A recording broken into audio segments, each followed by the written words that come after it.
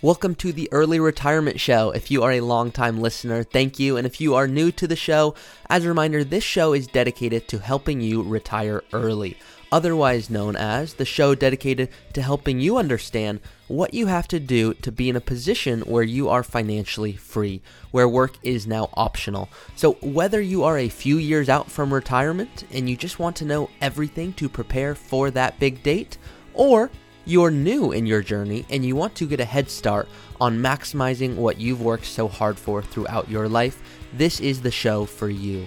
So we discuss everything from investments to taxes to insurance and everything that comes in between. So without further ado, let's go ahead and hop into today's episode. So welcome back to the Early Retirement Show, and I'm imagining some of you are confused, going, Ari, is this the Personal Finance Redefined show, the show I've been listening to for a while? And it is. It just has a new name, the Early Retirement Show, because I'm now specializing in working with people who hope to be in a position to retire early. And so in order for me to help the most amount of people, just wanted to make that shift in the title and that marketing, that branding perspective, but it is still the same show. I will still answer all of the questions that come in. The majority of questions that do come in that are submitted to my website focus on this, which is why I wanted to retitle it. So let's hop into today's episode, which is all about the 5 things that you can do to best prepare for early retirement, or really to be in a position to retire early. So the first thing that I look at when we're looking at retiring early and whether that makes sense is the traditional retirement age is age 65. So that's commonly what's thought of as a standard retirement age. Some people, and I would say most, they dream of retiring much earlier than that. So whether it's to pursue passions outside of your career or simply to enjoy more time for travel or family, hobbies, whatever that is, early retirement and the ability to retire early, it requires careful consideration and careful planning. So here are 5 things to consider to help make that early retirement achievable. So number 1, desired retirement lifestyle. So lifestyle choices, surprisingly, or not surprisingly, are going to be the biggest factor when it comes to your ability to retire early. Some people think it's how much you can save. Some people think it's tax implications. Some people think it's how much do I want to leave behind? And the answer is it's all of that, but it starts with your lifestyle and your expenses. And here's what I mean by that. To start off with a very simple example, if there were 2 people, and the first person has $10 million, and the second person has $1 million, and they both want to live off $100,000 per year, well, let's just assume we don't invest that, which is extremely unrealistic and not wise, not something I would recommend. But for example's sake, the first person who has $10 million, they're not going to run out of money for a long, long time. Whereas the person with $1 million who wants to spend $100,000 per year, not taking into account taxes or inflation or anything like that, they're going to run out of money in 10 years. And so it's a just super simple example, but it illustrates it comes down to living expenses and it comes down to how much you are saving over your lifetime. So in terms of desired retirement lifestyle, that early retirement, the first thing to think about is, what are your goals? What do you care about most? What does travel look like? Do you have an estimate of what that might cost? What are the hobbies you enjoy? If you enjoy golfing and that costs a little bit more than, call it, playing basketball, great, not a problem. It's just let's factor that in. Do you value your time on volunteering or part-time work? Is there any income you want to expect from part-time work? Because more often than not, people don't want to plan on it, and I think that's a good starting place. But if you're working a job you enjoy and maybe it brings in $10,000 to $30,000 per year, that makes a difference. And so does it make sense to include that if that's something you want to do anyways? So that is number 1. Understand that detailed vision of your retirement lifestyle, and that is just going to make such a big impact. Number 2, what is your strategy for accelerated savings? Meaning 65 is that traditional age that people walk through, but is that the best age and is that most applicable? Well, it's not, and here's why.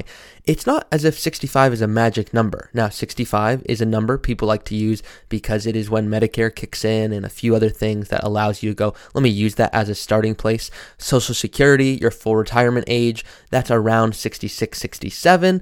And so depending on that, it's just a starting place people like to use, as well as a few other considerations that I think would be overkill for this episode. I'll go into it in a future episode.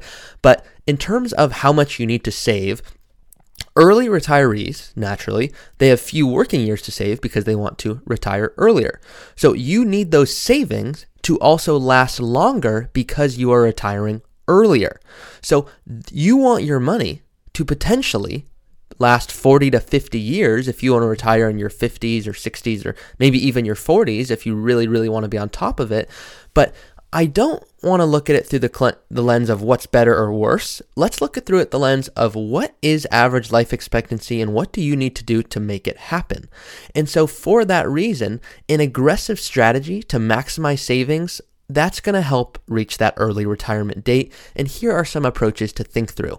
Right now, you can contribute, if you work for a company, to a 401k. Now, the company has to offer that, but the 401k is a good starting place. And today, so just this year, if you're contributing to your 401k, the maximum is $20,500. But if you are over age 50, you're allowed to contribute an extra $6,500. So at that point, you could contribute $27,000. You might be listening to this and saying, I want to absolutely take advantage of those catch-up contributions because you are over that age limit, then great, let's explore that. But you can also contribute to a Roth IRA or an IRA, and it's not one or the other. Some people think, Ari, if I do a 401k, does that mean I can't do the Roth IRA? And the answer is no.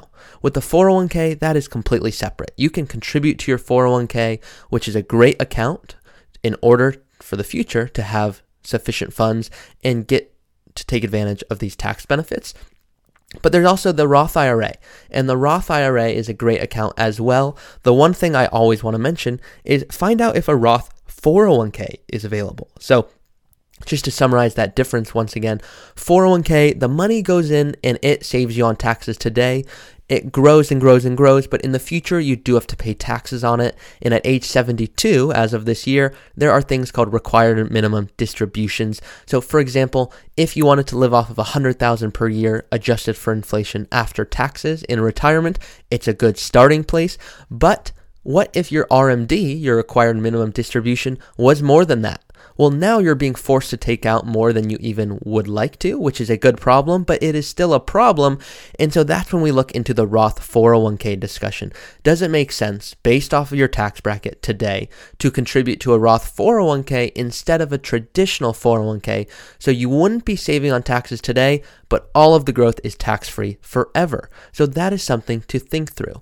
The number 3 example here is guaranteed sources of retirement income. So early retirees, you are going to have special needs to consider when you want to create that income strategy. Where is money going to come from to live in retirement? Well, the first thing to think through is going to be, where is that money coming from? And that's what we're going to explore now. So if you are under age 59 and a half, you cannot tap into savings from qualified retirement accounts such as a 401k or Roth IRA without paying a 10% early withdrawal penalty as well as tax on those withdrawals.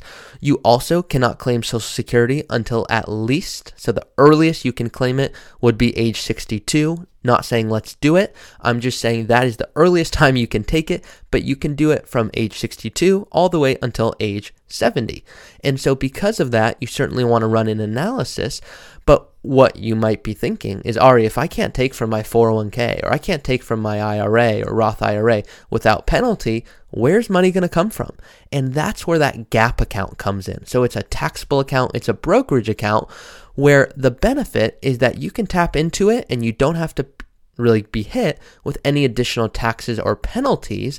The downside to it is that you do pay taxes when the money comes out, but we would look at that situation and say, okay, a 401k is great, a Roth IRA is great. I know, Ari, those are great for retirement accounts. They are great savings vehicles that I can invest in, but the benefit of that gap account or that taxable account or brokerage account, which is a fancy word for all of the same things, is that you can touch that money and there's no penalty. You just pay the taxes on the growth, but then that money can be taken out. So that tends to be the best account when people are understanding where's money coming from for the first few years of retirement before I can access these other accounts. Number 4, amount of debt. So you want to, of course, eliminate as much bad debt. Now, there's a difference between bad debt and good debt as possible before retirement really starts. And so people consider early retirement. You have to examine what is the level of debt that you're going to want to maintain, and not just want, but need to maintain. Because if there's no longer a paycheck coming in, we want to understand how much income is coming in through things like pensions or Social Security or our investments, and what do we need those to cover? Above and beyond just living expenses and travel, is there a mortgage? Is there any other debt? So just options. You want to make sure, of course, you're paying off any high interest debt. Now, some people will consider paying off a mortgage ahead of retirement, and this can be a wonderful thing. It creates so much peace of mind, and it's not as black and white as, hey, Ari, should I invest or should I pay off the mortgage? Because some people will just rather pay off the mortgage, even if the financial answer says it is better to invest. Just a very basic example. If you are paying down your mortgage and it's at 3% and the market historically is growing at 10%, well, the financial answer is very easy. Let's just invest it and don't pay off the mortgage early. But what if momentum was considered? Something that often isn't considered, that is so important in my opinion, is sometimes the momentum to pay off that mortgage, and it makes you inspired to go to work and you see the account go down.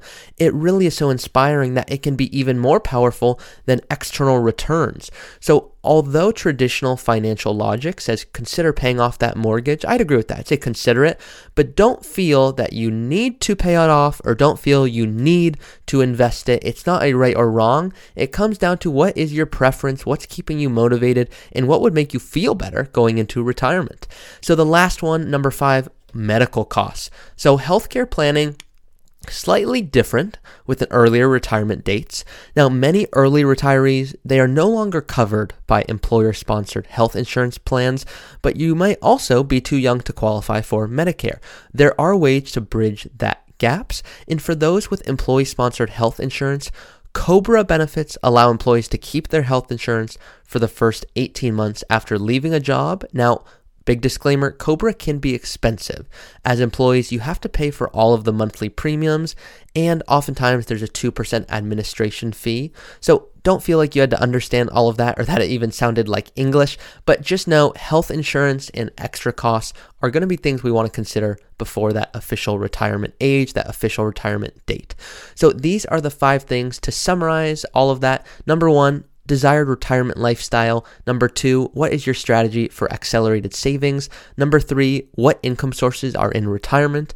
Number 4, what amount of debt are we taking into retirement? And number 5, planning for medical costs. So that is everything in today's episode. And once again, as a reminder, this is the Early Retirement Show, helping you retire early, understanding what you need to do to be in a position to retire early, and whether you are a few years out from retirement, whether you are new on your journey, all of these episodes are applicable to you. You are in the right place.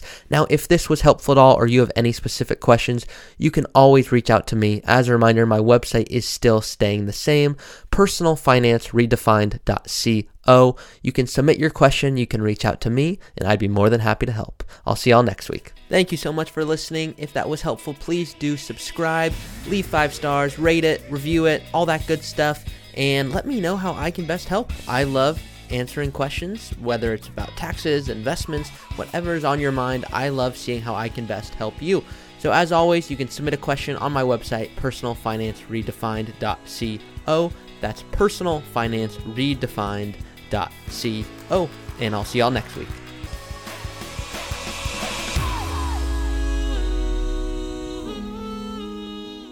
Hey everyone, quick disclaimer here. Please be smart about this, and before taking any action, consult with your tax planner or financial planner. Nothing in this podcast should be construed as investment, tax, legal, or other financial advice. It's for informational purposes only.